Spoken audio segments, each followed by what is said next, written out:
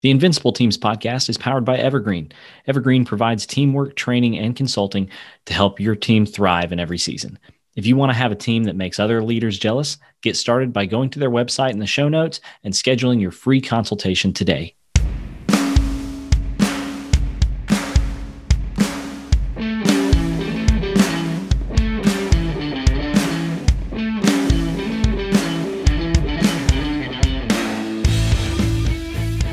Welcome to Invincible Teams, a podcast for team leaders and business owners who are tired of dealing with drama and politics, high turnover, and teams not meeting their potential. We know that team leaders and business owners like you are pretty much always under pressure to get the most out of your teams. And we believe that every team should reach their potential, and that if we get intentional, our teams can become invincible.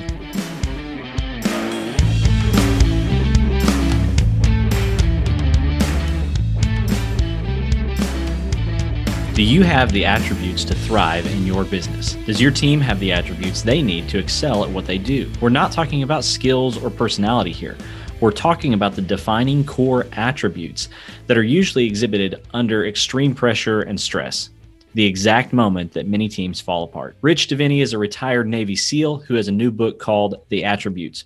While training the most elite special forces units that the U.S. has to offer, Rich discovered that elite teams need to be held together by more than just skills. They need the attributes. In our conversation, Rich shares about what attributes he's discovered, what they are, and how they are necessary for every great team. It's one of my favorite interviews that I've ever done. Here's my conversation with Rich Diviney. All right, Rich Diviney, good morning. How are you? Morning. Thanks, Ryan, for having me. I'm excited to have you on. You are an exciting guest for me, and we're going to talk about your book that you have coming out soon. And just getting to read the first few chapters of that is, I would say, one of the most engaging things that I have read in a long time. I meant to skim the first couple chapters, and I wasn't able to because I had to finish the stories that you were talking about. Well, thank you. But before we jump into that, why don't you introduce yourself to people here? Tell us a bit about who you are and what it is that you do. Well, I am an author now, but where do I come from? I'm obviously Rich Diviney, but I spent about just under 21 years in the Navy SEAL teams. I joined up. I went to college, graduated in '96. I went through Navy ROTC and went straight to SEAL training, and spent my career as a Navy SEAL. So obviously the years from 96 through 2017 when I retired were fairly kinetic. I think we can all agree. And so we really I was able to experience a lot of what the special operations community has to offer. And during that time frame, I served several roles, but one of the roles I served was as the training officer for one of our more specialized commands, and I was running assessment, selection, and training. So we were bringing guys in to screen and assess and put through our pipeline for this specialized command. And this is where I started thinking about the content and the thesis of the book. Which I know we'll get into, but retired in 2017 and went to work for a company out of St. Louis, taught leadership and things like that. It was really kind of getting my feet wet in the public speaking and teaching realm, and then did that for about a year, and then just kind of moved out to be an independent contractor. So I still worked for them. I work with my buddy Simon Sinek, who wrote the book Start With Why. Do some work with him, and then just started putting pen to paper. And here we are now with the book published. And so just getting the book out and talking about it, and excited to have people read about these concepts. Yeah, well, it's all really fascinating and I think useful stuff.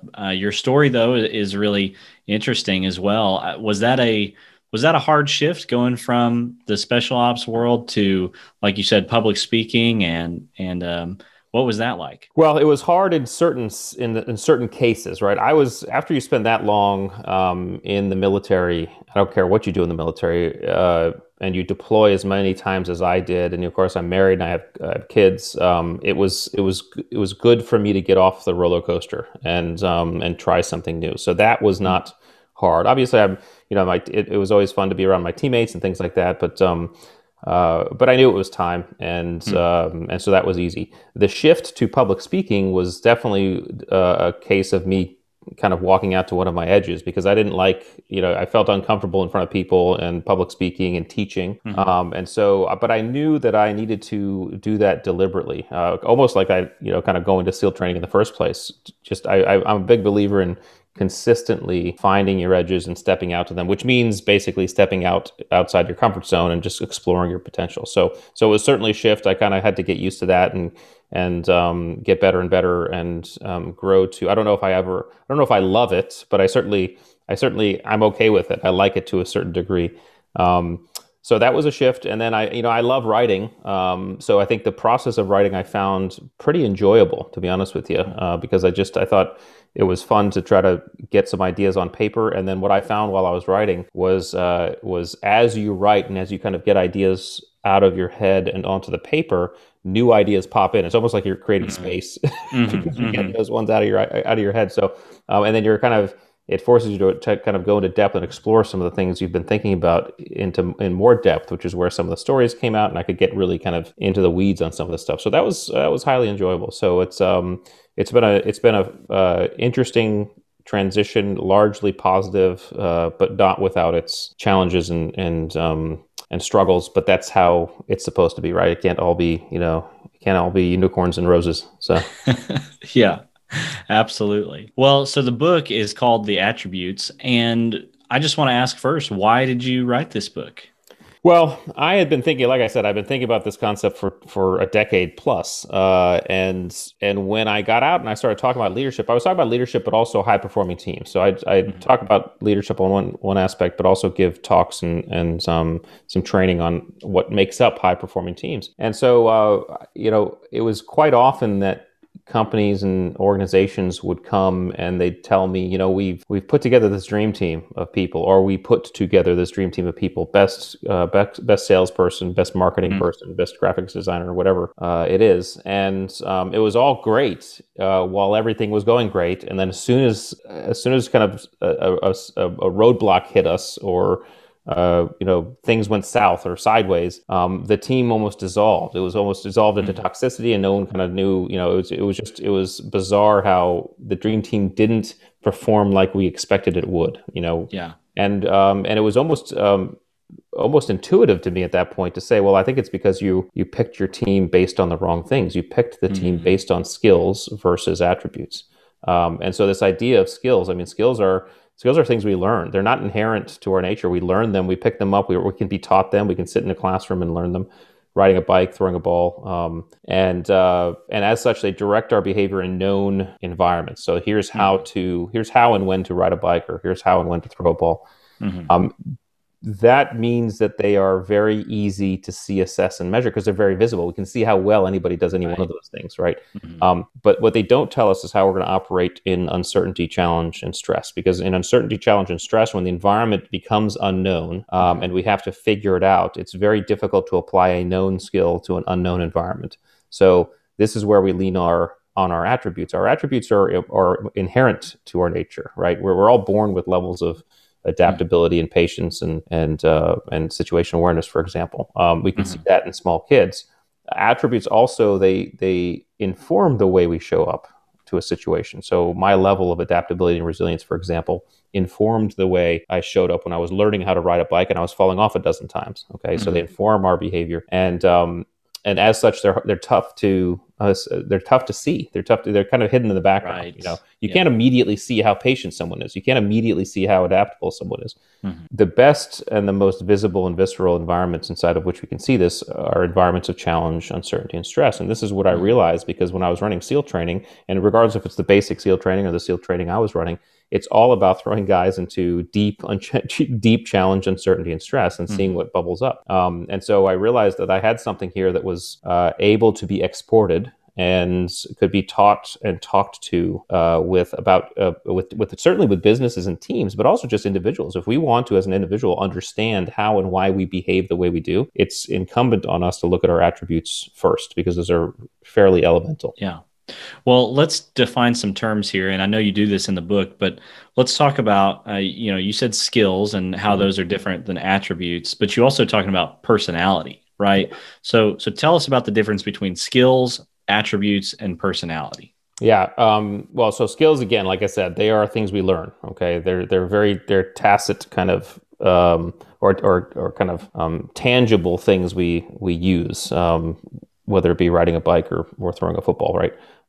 Attributes are elemental. They're innate qualities. Our levels. We're all born with levels of of discipline or empathy or things like that. Personality is almost a combination of a bunch of things. Personality is all those things combined that make you you, and it adds into the equation a little bit of skill, but certainly some values are added in there. I think some beliefs are added into a personality. Environment shapes a personality. Genetics. So I think it's a combination of all this stuff. And I think the best way to kind of think about it would be that you can see attributes. You can see a small child's level of patience or discipline. You really can. It shows up that early. Mhm. Personalities take a few years to develop, Right.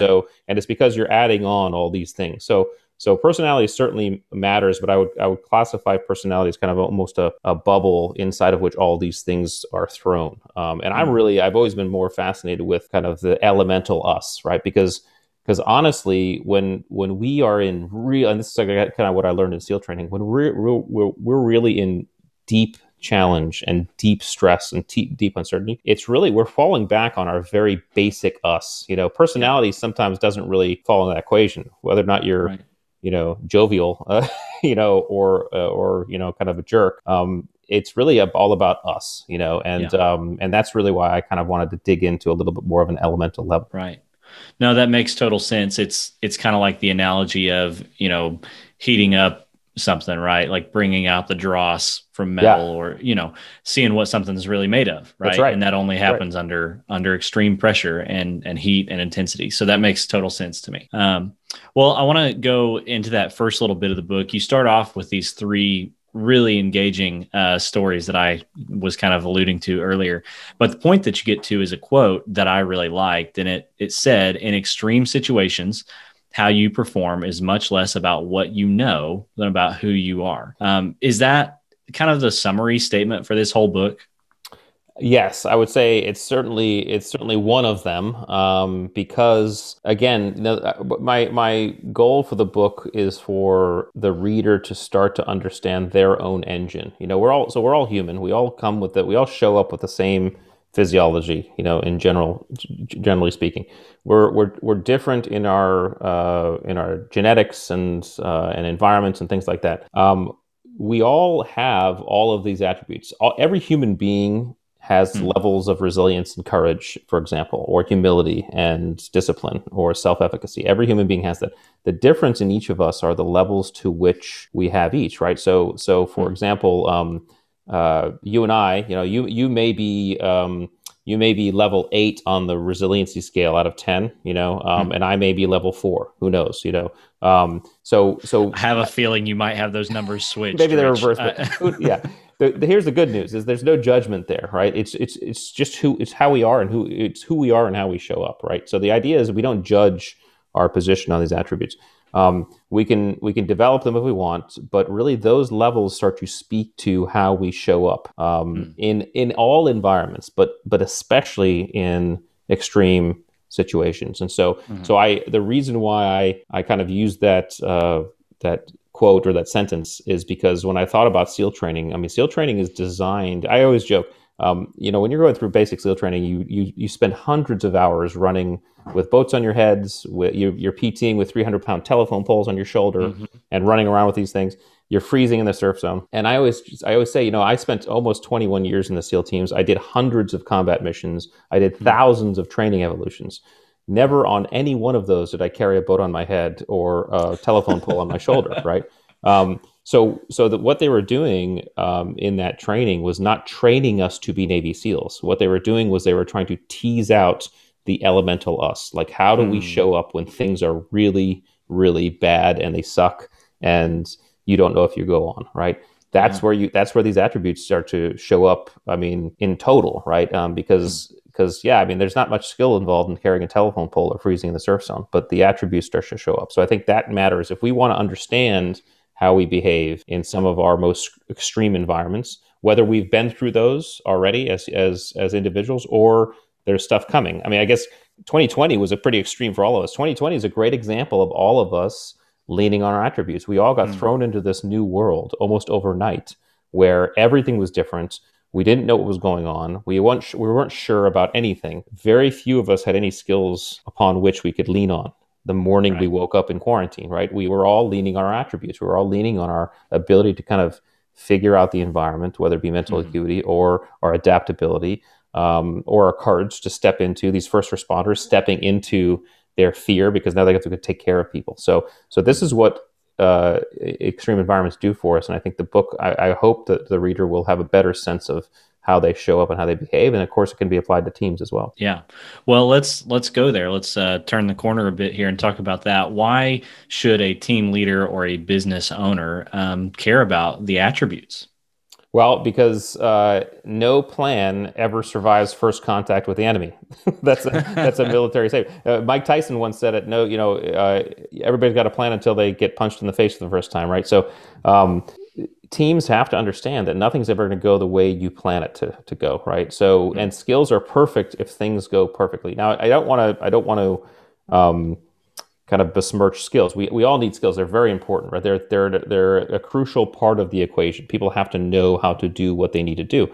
But when things go south and sideways, when things don't go as planned, we need to understand how we're all as a team going to show up. And the thing about teams is that you have now a group of people, so you can actually have varying levels of each attribute as long as you mesh together as a team. You can lean on each other. And so when it comes to teams, I would say, and I talk about this idea that kind of is the way I would describe the task organization of, say, a SEAL team or really any high performing team. Okay, but it's what I call dynamic subordination. Dynamic subordination is the idea that a team understands that challenges, problems, and issues can come from any angle at any moment, right? And when they do, the person who is closest to the problem and the most capable immediately steps up and takes lead, and everybody follows. All right, it's a dynamic swap between leader and follower relationship, right? So, for example, in the SEAL team, right?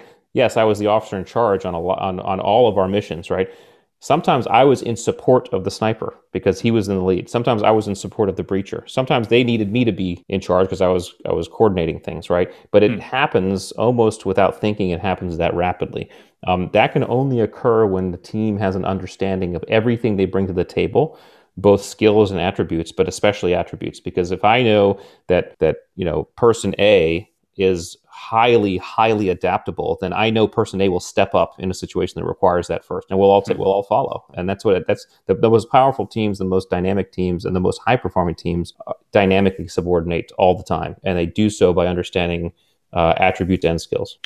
So that makes a lot of sense to me when you're talking about, like a SEAL team or something like that, and maybe putting you on the spot here. But what does that look like practically for, a business or some corporate team? How would they change roles that rapidly? What would that look like? Well, it's let me give you an example that we can all relate to. So the captain of an airline, an airliner, right, is without a doubt the person in charge, right? He or she is the top of the food chain when that plane is flying. If that plane is taxiing out to the runway for takeoff, and the captain gets a call from the maintenance officer, and the maintenance officer says, "Hey, you need to turn the plane around. I found a problem." No captain worth their wings is going to ignore that, right? They are going to subordinate immediately to that maintenance officer, right? And they're going to turn the plane around, and they're going to go back to the gate, right? Now they go back to the gate. They realize, okay, we have to deplane we have to get all the passengers off because we got to fix this plane, right? The captain doesn't take charge of that either. The flight attendant does. The captain immediately subordinates to the flight attendant because the flight attendant is the expert that's needed in the moment. Okay, and it's a dynamic subordination just inside of a small kind of aircraft. In a business sense, I mean, again, it's very subjective because I don't know business teams. I'd have to say, well, I'm sure anyone who's listening to this who has a business team could say, "Oh yeah, okay, gosh, when the program needs to be fixed right away, my lead programmer is going to go do it, regardless of who's in charge based on hierarchy, right? And that takes trust, and it takes vulnerability in the sense that every team member is showing both their strengths and their weaknesses. They're being transparent about both, so we know when we can support each other. Oh, that's really, really good. And it's easy to see, if you were to think about a team that is healthy and functioning how it should, how that would happen.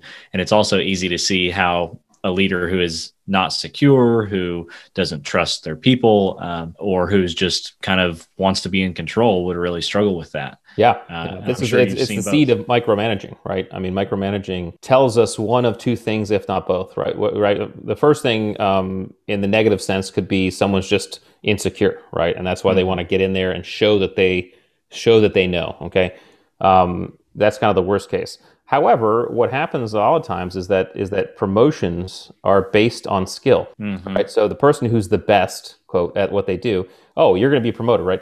That person suddenly is in charge of people. Well, no one tells that person that their job has now fundamentally changed, right? Yeah. Now they are in charge of empowering, they're in charge of inspiring, they're in charge of helping their people grow. Their job is literally to make the team run without them. Okay, Yeah. but they don't know that, right? So what they do is they say, "Oh, you're not doing that right. Do it this way." Okay, because all they're leaning on is their skills. This is why attributes are so important when promoting into leadership positions as well. Yeah. That makes total sense too. And you see that all the time. Like you take the top performing salesperson and put them in charge of a sales team, and it's a completely different job Right, description. right, But it happens all the time, and it doesn't make any sense to me at all. It's like if you took Michael Jordan in the middle of his prime and made him the coach, right. right? Like that wouldn't make any sense, and it would be a detriment to the team overall. That's exactly right. Um, and so, yeah, that makes total sense to me. Let's change gears for a second. And I want to talk about actually building a team Hmm. based on attributes, hiring, and those things. So, you talked before about skills still being relevant. They're not completely irrelevant, but attributes seem to outweigh those in most scenarios. So, what's the balance there? How do you know how much weight to put on attributes, how much weight to put on skills? Yeah, the short answer is I have no idea, but I will say this: talent, in essence, is a dynamic synchronization of both attributes and skills. That's what talent is. So Hmm. you need both. I think teams. I think the team has to understand which ones are predominant in what they're doing. In a SEAL team, I'll tell you, in a SEAL team, attributes are more important than skills by far. Okay. Now, we all need to know how to shoot and move and dive and jump and all that stuff. But when it comes to the conduct of combat, which is anything but certain, it's basically we are masters of uncertainty. Attributes Hmm. matter more than skills. Okay. Hmm. An athletic team, a football team, for example, not so much, right? Or a basketball team, right? Skills probably are more important than attributes, okay? Because the environment is much more defined and much more contained and certain. Okay, no, everybody knows exactly what's going to happen on a basketball court or a football field, and you know the time frames, you know how long you have, and it's all very well managed. Now, attributes still matter on the football field. I mean, Drew Brees and Tom Brady are not who they are because they're just skilled, right? They have Hmm. attributes, or LeBron James on the basketball court, or Michael Jordan. They have a combo of both, but the team and the environment that the team's typically in more often will dictate which needs to take predominance. I think, and then so again, the tricky part about all this is it becomes highly subjective to the individual, subjective to the team, subjective to the business, subjective in some cases to the environment. So that's the best I can do for that answer, I think. Sure. Well, and I want to tie that into something you were talking about earlier. People, coming to you and saying, "Hey, we put together this dream team." And even on something like a football field or a basketball court, I think you see that where you build a team based completely on skill, right? And all the time, we could point to tons of examples of teams that had the most amount of skill, but that did not translate into wins, right? Yeah. And so that can happen, but what else can happen if a team focuses too much on skills and personality over the attributes? What's at stake? Well, so there's a behavioral theorist. I think he has a nice long title, but his name was Russell Ackoff. Right? He died several years ago, but he used to talk about systems. And what he would say was that a system is never a sum of its parts. Right? He would say, hey, listen. For example, if you and I were to say, okay, let's take the best part of each best automobile, right? So, for example, if the BMW there might be some auto people here, so forgive me, this is just an example, right? But perhaps the BMW has the best engine out there. Okay, so you take an engine from a BMW, maybe the Mercedes has the best brakes. You get the brakes from the Mercedes. The chassis from a Jeep, the steering system from a Ferrari, whatever. You say best parts from every best vehicle, and you put them all together. Are you going to have a vehicle? No, you're going to have a pile of junk, right? Because they don't fit together. And he used to say that a system is never the sum of its parts. A system is the product of the parts interaction, right? That's what a system is. That same goes with a team. And I think one of the things that every dream team that's has failed to recognize is that human beings are dynamic, right? We have to, regardless of skills don't tell us how human beings are going to interact, right? Attributes do. And so attributes begin to define how we're going to actually interact with other human beings on a team. So to put together a team of interacting human beings without considering attributes is a recipe for disaster, because you don't know how they're going to interact together. And I think we've seen some dream teams, even in the athletic world, that fell apart. Why? They weren't interacting properly. You got a bunch of, I don't know whether it's arrogance or ego or whatever it is. I don't want to define or judge, but they weren't designed to interact together. A great example of this working positively, actually, is the Miracle on Ice story of the 1982 hockey team winning the gold. Right? If you watch that story, it's a great movie. That coach put together a team based on people who could actually work together versus just raw best players. In fact, he took some players who weren't on paper as good as other. He denied great players and said, no, I'm going to take this person. And he did it because they could work together. And that's the key. Yeah. Have you seen the movie Moneyball with Brad Pitt? Yes. That's a great one too. Yeah. That's what it makes me think of. And I mean, that one's a little different because they were strapped for cash and, trying to make the best of it, but were able to put together a winning combination. And it wasn't based on those with the best skill. It was something deeper than that. And so, I love that. Well, your book, The Attributes, you have a lot of attributes. There's a lot of different ones there, but you've divided them up into these 5 different categories. And they are grit, mental acuity, drive, leadership, and team ability, which is a word that I think I'm a little jealous of. But can you give just kind of a brief overview of those 5 general categories? I sure can. Yeah. So it was fun. This is one of the things you discover, or one of the examples of discovering as you write, because I had never thought of them in these categories, and they just, as I wrote about them, they seemed to begin to clump that way, which is cool. First category is grit. What makes up grit? Many people think of grit as an attribute, but in fact, it's not. It's actually a combination of things that make up grit. And I know Angela Duckworth wrote a great book on grit, and she says pretty much the same thing. It's a bunch of things. I was focused on, okay, what are the attributes that make up grit? So those are courage, perseverance, adaptability, and resilience. Those 4 things together begin to speak to grit. And grit is really this idea that you can push through. All right, you can, however hard, you can just get through. Okay, and it's hard and it's gritty and it's dirty and it's muddy and it's tough, but you can get through. Not necessarily a long-term thing, right? I would say that when you talk about long-term goals and outcomes, we're getting more into the drive category. This is about a little bit more shorter term. This is pushing through the chemotherapy every day for a cancer patient. This is pushing through Hell Week, during SEAL training. A student pushing through final exam week, right? That's grit. An entrepreneur kind of gutting it out, on a daily basis. So that's grit. Mental acuity speaks to just the way our brains process and absorb the world. And I saw this really quite viscerally when I was running my SEAL training. And I'd see it when guys were doing an exercise we call CQP, close quarter, or CQC, close quarter combat, right? For your listeners, this is just the act of going into a building and clearing rooms, right? Getting it clear so you can either get to a target or get to a hostage or secure the building, right? It's a very, very fast, dynamic, dangerous evolution, and mental acuity comes into play. And those are situational awareness, compartmentalization, task switching, and learnability. How can we take in information, situational awareness, process that and decide what to ignore and what to focus, compartmentalization. As the situation changes, how effectively can we switch between contexts? That's task switching. And then as that's all happening, how fast are we learning and absorbing it into our system? So that's learnability. So those are 4 important ones. in kind of these fast environments.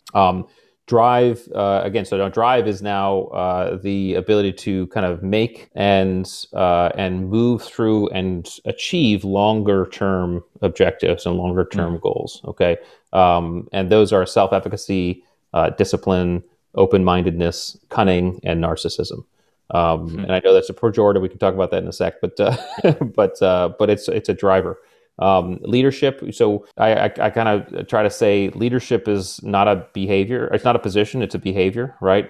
You cannot self-designate as a leader. You can't say I'm a leader. That's like calling yourself handsome or or funny. I mean, you can't do it. Other people decide, right? So you can be in charge, but you can't conflate being in charge with being a leader. So just because you're in charge doesn't mean people think of you as a leader. And we've all experienced people who are in charge are like that guy is not a leader or gal is not a leader.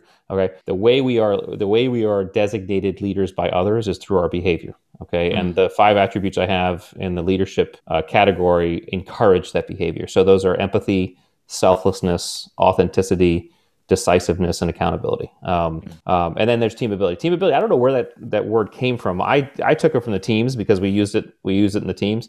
But I don't know if it's actually a word, but it really is, it's the ability, it describes the ability to work on a team with others. All right. And again, just like leadership, you don't get to call yourself a great teammate. Your teammates call you a great teammate. They designate. So that's through behavior. And those 4 behaviors, those 4 attributes that encourage that behavior are integrity, conscientiousness, humility, and humor. So that was a breakdown of the 5 categories. Obviously, people might notice out of 25, we're 3 short. If you did the quick math, I talk about 3 others, which I call the others, and we could talk about that later if we want to. But those are they didn't fit as well into those categories, which is why I put them in a different chapter and just talked about them separately. Sure. Well, I'd be remiss if I didn't go back to that whole narcissism thing. Are you telling people to hire narcissists?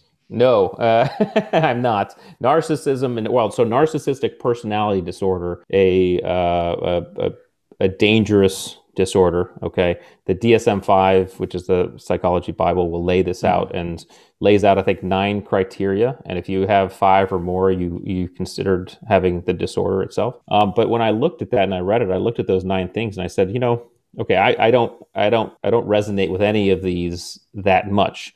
But there are parts of each one that I can be guilty of having done, having thought, right? So I said, where does that place me in this narcissism scale? And then I dialed it back a little further and I asked myself, well, why did I become a Navy SEAL? And I think about why my friends, when they talked about why they became a Navy SEAL, I mean, ultimately, we're definitely patriots and we definitely love our country and we wanted to serve, right?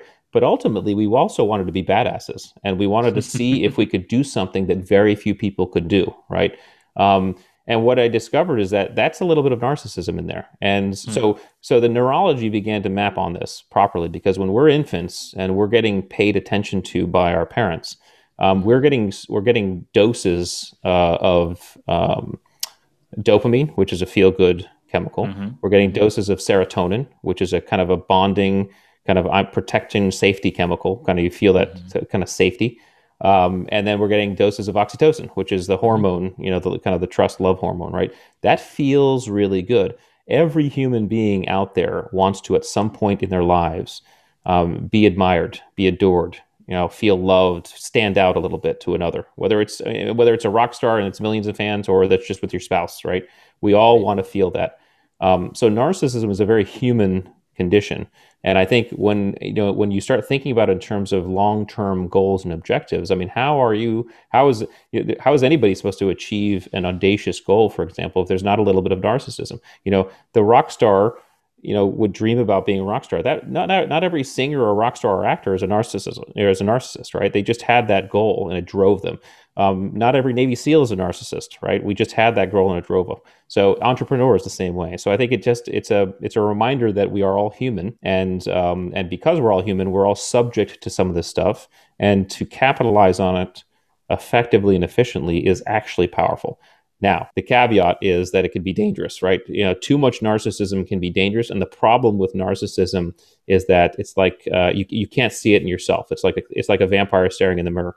And so because you can't see it in yourself, you have to make sure that you're surrounding yourself with people that tell you the truth, that love you enough, that tell you the truth, tell you when you're getting out a little bit over your skis, and ground you. Really, you need grounding wires. You need to surround Hmm. yourself with grounding wires so that you don't tip over the edge.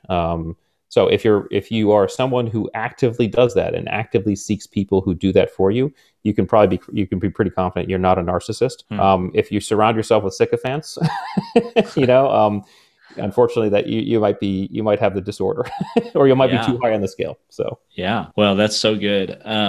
You've got these five categories plus the others. You got a lot of different attributes here. So, uh, is there a ranking to these? Are some more important than others? Can you get by without some? Do you have to have them all? What does that look like? So I would say that as individuals, there's no ranking, there's no judgment. We have what we have. There's nothing, there's nothing to judge. I mean, we are who we are. It's like me judging myself because I have brown hair. I mean, it's ridiculous. So we can't judge who we are. The times inside of which we can begin to judge the importance of attributes are when we start talking about teams. Okay, because every team, every organization, every collective group that's doing something will have a different set of attributes that's required to do that job effectively. So, for example, the list of attributes that it takes to be a great Navy SEAL on a SEAL team is going to be different than that list it takes to be a great nurse Hmm.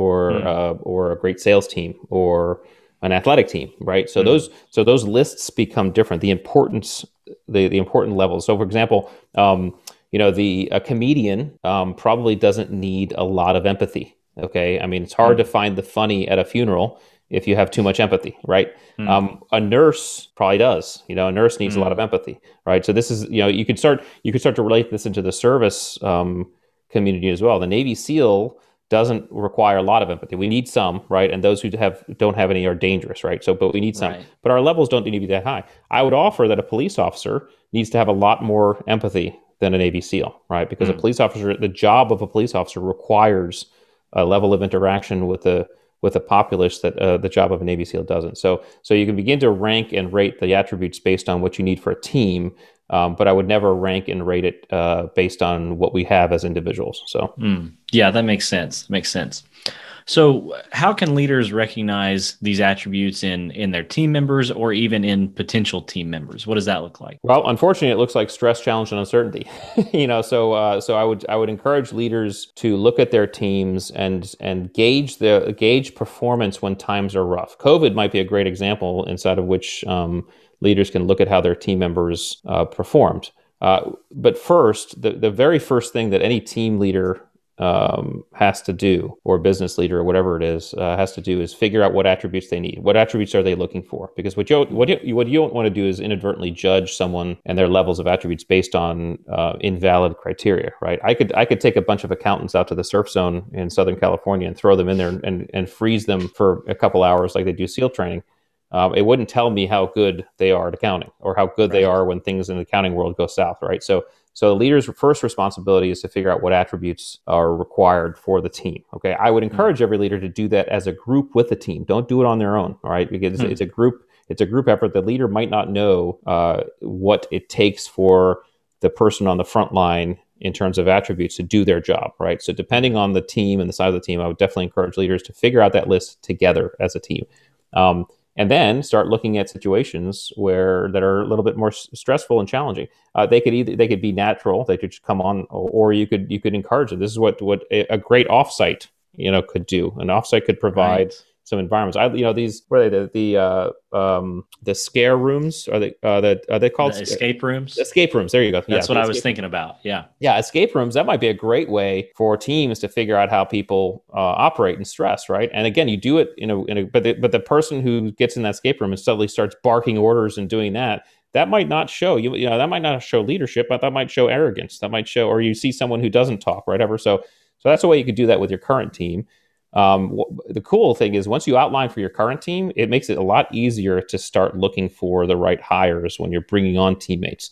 The Hmm. trick will be as you do that selection and hiring process, you create environments or scenarios or even conversations that allow you to start to get a sense of that applicant's attributes, not just their skills. Hmm. And that could be done in. I mean, again, it becomes very subjective because it's hard. It would be hard for. I've done, I do consulting for companies, and I help them do this. And the process involves me helping them figure out the stuff for them, because Right. it has to be subjective. I can certainly throw in a bunch of SEAL stuff, but it's not going to be applicable. So those are some of the ways that people can start thinking about that. I love that. And I was thinking of the escape rooms whenever you were getting ready to bring them up, because there's some teams that I work with that have done that. And it's funny, this conversation just ties right into that, because they were talking about how they were watching people and seeing what they did and how they acted and responded to different things. And yeah, it's exactly what you're saying. So, you talk about optimal performance and high performing teams. You brought that up earlier. What does that actually mean for a team to be high performing, to have optimal performance? Yeah. And how does that connect to the attributes? Well, when I was as I got out of the Navy and I began to speak to people, I was getting a lot of questions about how to perform at one's peak, right? How to be, peak performance is really very much a buzzword right now for the business community, and everybody's kind of thinking about, okay, how can we perform at our peak as much as possible or all the time? I was never comfortable with that word because it's not what SEALs do, or spec operators, or I would say any first responders, to be honest with you. The peak is simply an apex, and it's an apex from which you can only come down. Peak has to be prepared for, planned for, scheduled, and targeted, right? So the pro football player designs his entire week so that he may peak for 3 hours on Sunday. Okay. We can plan a peak, right? We can say, hey, I'm going to do a podcast. I want to be at my peak when I'm doing the podcast. I'm going to do a presentation for my boss. I want to be at peak when I do that. That's fine. But optimal performance is different. Optimal performance implies that we are doing the very best that we can in the moment, whatever the best might look like. Okay. Sometimes the best might look like peak, might look like flow states and all that stuff. Oftentimes the best is just, hey, I'm just going step by step. I'm grunting it out. Okay. I'm doing the best I can just by taking a step forward. Okay. This is me in Hell Week, right? I remember in Hell Week, I was freezing in the surf zone. There was nothing peak about my performance. I can name hundreds of thousands of times in my SEAL career, there was nothing peak about my performance or my teammates' performance. We were just doing the best we could, and it was dirty, and it was ugly, and it was muddy. Okay. This is more realistic for humans on a daily basis, because peak, although we should strive to be there when we want to be there, the rest of the time, you just need to modulate. You need to say, what's the very best I can do? And that's okay. So optimal performance implies just understanding that do the best you can in the moment. Sometimes that best is dirty, ugly, muddy, and doesn't really feel good, but at least you're moving forward. At least you're taking a step, or at least you're doing something that is your best in the moment. And I think that's the most important lesson to come out of that. That's good. I like that, because it's not every moment is a peak moment, right? No, in fact, the majority are not. Right? No, the majority are not. Yeah. That's good. Well, so we talked a little bit about hiring and using the attributes there. What are other ways that business owners, team leaders can and should use the attributes? I would say, well, first of all, get a sense of the attributes, right? Because a lot of times it's so often that attributes are conflated with skills. Okay. And people think of skills as attributes, and that's not the case. The back of the envelope test, really, to compare, to decipher whether or not something is an attribute or a skill is can it be taught? Or can another teach me? Can I teach it, or can another teach me? Okay, because for example, if you said, "Hey, I'm not a very patient person. I want to be more patient," I couldn't sit down and teach you a class on patience. That wouldn't work. I couldn't sit down and teach you a class on humility. It wouldn't work. So we have to cull away skills. So understand the difference. So learning about the attributes helps you understand the difference. It helps you understand how to cull away. The 25 I go over in the book are not all the attributes that exist, right? I just try to pick the 25 that I felt were most important in optimal performance. But there's a lot out there, and so I would encourage people to learn about the attributes. I kind of take each one in the book and I define it into kind of more detail, so people can understand differences, because there's nuances in each one. And then when they do that, they can start looking at that and applying it to their teams and businesses and saying, okay, are we in it for the long game? Okay, I will concede that teams or even businesses that have short sprints, okay, skills might be all you need. Okay, because in a short sprint, not much can go wrong. Okay, so you can you could probably get away with just skills. So this is going to be the decision of a team leader or business, right? Very short sprints, you can probably get away with mostly just skills. But if you're thinking about the long game, and if you think about kind of surviving, and not only surviving but thriving, you need to think about attributes, and I think that's where probably most businesses sit in terms of their desires. Yeah. And then do you have, I think I remember seeing this somewhere. Do you have some sort of assessment for the attributes? Yeah. What is that and what is that for? So we have an assessment on the website. You can take it for free, and you can basically go and take an assessment for grit, take an assessment for mental acuity, take assessment for drive, and it'll give you a readout on where you stand for each of the attributes. So you might be a level 7 on task switching, for example, okay, based on questions. Now, what we did for this assessment to create it was we basically designed questions that cause the person, the taker, to really think. It's hard to do scenarios because you can't design a scenario that's ubiquitous to everybody because they're subjective. But the idea is to answer the questions, think about the questions, to answer the questions. We threw these questions out to about 1,000 people around the globe and got a bunch of data back. So if you go and take the assessment online, know that your level of, say, compartmentalization is as compared to 1,000 people. So that's just really a snapshot, okay? Because the user will then need to say, okay, based on that number I'm getting, and based on when I think about my experiences, especially the times of challenge and stress, how does it line up for me? And then someone can say, hey, I am admittedly a little lower on this one, and I'm higher on this one. I'm really happy I'm higher on this one. I'm pretty good there. I'm lower on this one, and you know what? I'm going to do some active work to develop that, and we can do that, and that's encouraging. So we have those three. Right now, we're designing leadership and team ability assessments. However, those are going to be different because those are going to have to be 360 assessments. Just like I said, you don't get to call yourself a leader or a teammate a great team. So we're going to have to go out to people. It'll be designed so you go out to people and they tell you, okay, yeah, you seem empathetic to me, and you seem selfless, or you seem humble, things like that. So, so yeah, I would encourage people to go to the website and take that, and then get the book and read on what each one means, kind of in detail, because that'll also help people kind of codify it in their head and say, okay, I can see this either applies to me or it doesn't, or I can see how I'm a little slower in this or not. And again, there's no judgment there. It's just discovery. Yeah. Well, obviously, you've got the book, and we'll put a link in the show notes to that people can just go and buy that directly. But what are other ways that people can connect with you and the work that you're doing and just find out more? Yeah, well, best place is the website, theattributes.com. And then, of course, I'm on Instagram. So definitely encourage people to follow me on Instagram. I have my own handle, Rich_Diviney.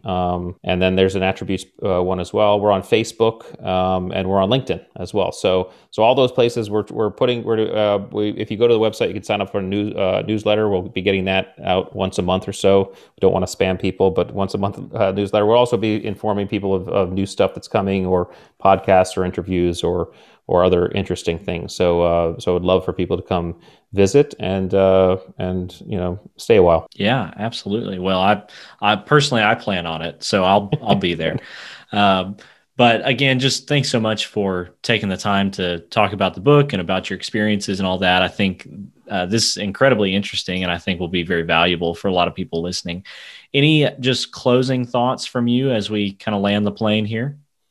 I've always been fascinated with human potential and how we as human beings have gone from cave dwellers to space explorers in a relatively, from an evolutionary standpoint, short amount of time, right? And it's because we're designed to explore our edges, and walk out to our edge, even though it's uncomfortable and painful to do so. And then when we get to that edge, we realize, and then we look at the next edge and we walk out to that one. So I think I would encourage people to start thinking about life in terms of what are my edges, and can I walk out to that? And the first part of that, of the ability to do that, is understanding oneself. And so I think it's important to understand how we're showing up to the game. What do we bring to the table, so that as we're walking out to these edges and we're in discomfort, sometimes, deliberately, we can say, okay, I can see, I'm going to have to work a little bit harder on this one because I know I'm a little bit shorter on that one. Nothing wrong with it. I just know I need to work a little harder. So I just encourage people to do that because I think that we have great potential, and that excites me. Yeah. Well, Rich Diviney, the book is The Attributes. Again, that's in the show notes, as well as all the other places you can connect with him and his work, and would just highly encourage you guys to do that. Rich, thanks again for being on. I really appreciate it. I'm excited to share this with people. Thanks, Ryan. Appreciate being here. Thanks for having me. Thanks for listening today to the Invincible Teams podcast. Please consider giving us a rating and a review on whatever podcast platform you are currently using. If you think today's content might be useful for someone you know, please consider sharing it with them. Just a reminder that the Invincible Teams podcast is brought to you by Evergreen. Evergreen provides teamwork training and consulting to help you eliminate office drama and turnover and help you get the most out of your team.